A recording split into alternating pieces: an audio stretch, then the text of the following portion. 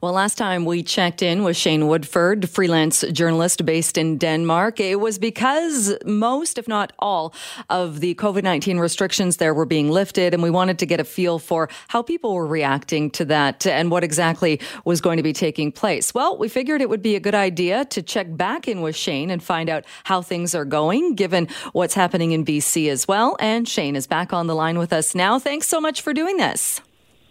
No problem, Jill. Good to hear your voice. So how are things going there? Well, in some ways, not so good. In other ways, okay. So the reason, as we discussed last time, that they decided to take down all of the restrictions was because while we were seeing unbelievably high infection numbers and hospitalization numbers, the intensive care unit numbers and the numbers of those on a ventilator were steadily trending down. And that trend has continued. So good news on one side, the ICU numbers have stayed relatively flat, if not declining. Same with ventilator numbers. We haven't seen them this low since almost last summer. The bad news, Jill, is that we're still seeing incredibly high infection rates. They're not record highs, but they're still hovering in and around the 40 to 45,000 a day mark, which for Denmark is unbelievably high. And today we had COVID hospitalizations hit another record high, which they have done more or less almost every weekday now for the last week and a half or so. So we got 1,604 people in hospital. Now, again, these stays are shorter. They're not going to the intensive care ward. But, again, a major, major stressor on hospitals that are already short-staffed due to just the rampant amount of infections that Omicron has given us here in Denmark. And remind us, Shane, are there any restrictions in place still in Denmark? No, they're all gone. The only thing is for international stuff. So if you're flying out an international airline or something, then you require a mask on certain international flights. The mask mandate has actually just been taken down by Nordic Airlines. So if you're flying from Denmark to Sweden or Denmark to Finland or within the Nordic countries, you no longer have to mask up on a plane either. But for international flights, you do. And how are people reacting, or did you notice when that came into place? So were there still people who were choosing to wear a mask or follow some of the guidelines, or was it kind of like flipping a switch? Yeah, no, it was interesting on that front, Jill, because if you remember, we've gone back to this normal thing before, right? Back on September 10th, we removed all restrictions, which proved to be a fairly unwise course of action. And in that case, as in previous cases, it was like flipping a switch, right? Like people, for some reason, the Scandinavian countries, Denmark, very much so, they just have a disdain for mask use. We were really, really late to that game in it saying, okay, you have to mask up. We did it like at the very last second. When it was really a bad situation, and then we got rid of them as fast as possible. So in September 10th, when they said, okay, we're done, all restrictions gone, we're returning to normal life, masks literally disappeared overnight. Like nobody was wearing a mask. And in fact, stories were going on in the Danish media and first aid organizations where they were just sending like millions of masks were going to third world countries and that kind of thing, developing nations.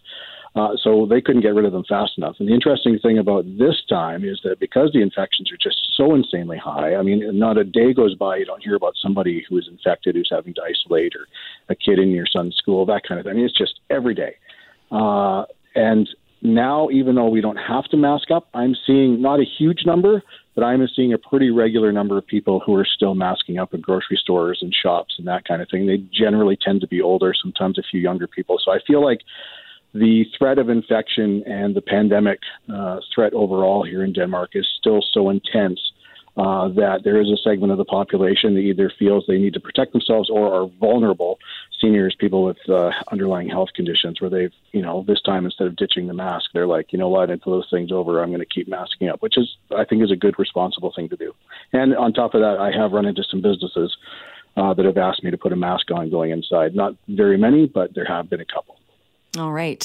Wanted to circle back to the numbers you were talking about as well, the hospitalization numbers. And I know there's been a debate here on the specific wording, and we did get some clarification in that there are people in hospital who are in hospital for something else completely and either contract COVID when they're in the hospital, or they're asymptomatic and they perhaps get tested and they test positive. We've seen children doing that as well. Are you able to break down the numbers, or do you know if the record or near record numbers, is it a case of people are going to the hospital because they have COVID, or they're found to have COVID once they're there? We're seeing a growing number of people who are going to hospital for non-pandemic related reasons.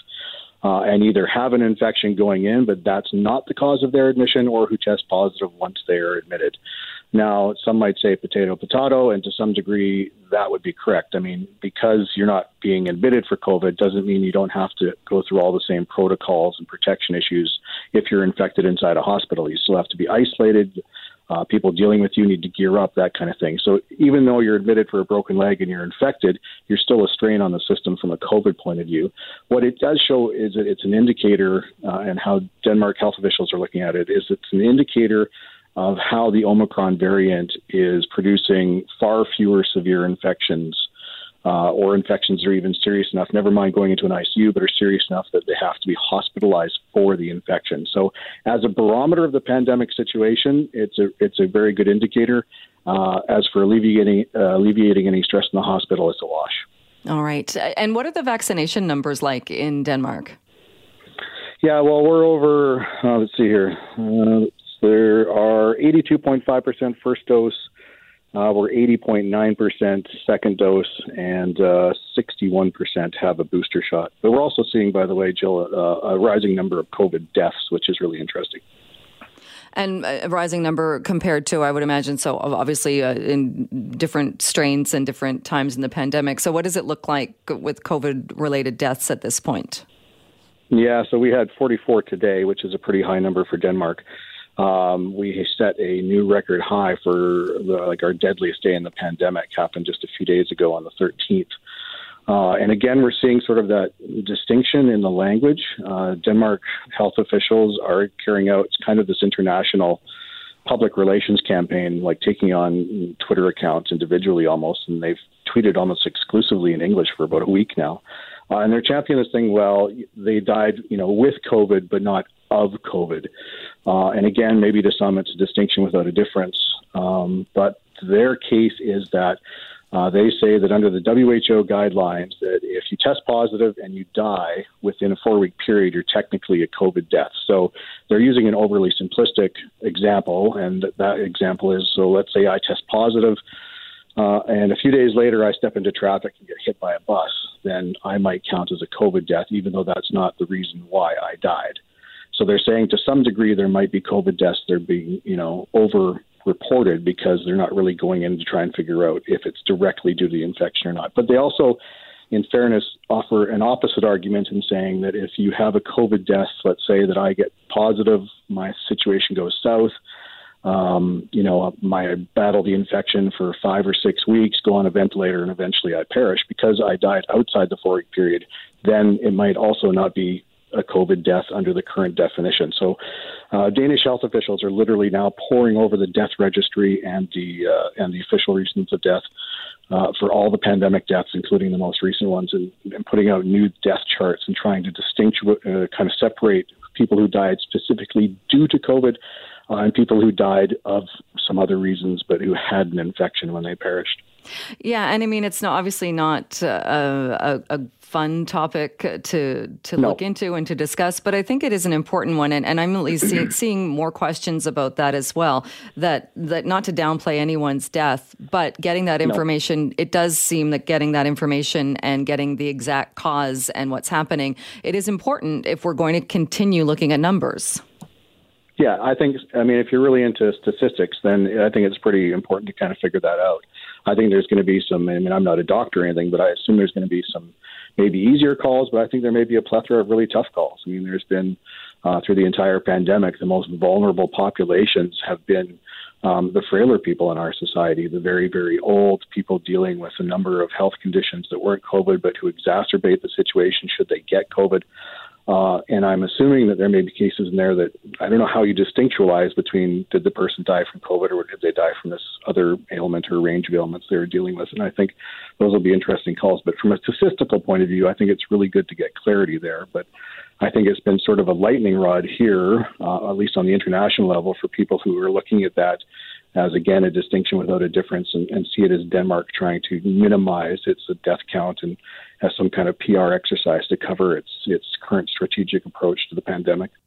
All right. Well, Shane, thank you, as always, for joining us and talking about this and bringing us up to date on what's happening there and elsewhere in the world. Appreciate your time, and we will talk to you again soon. Sounds great. You guys stay safe.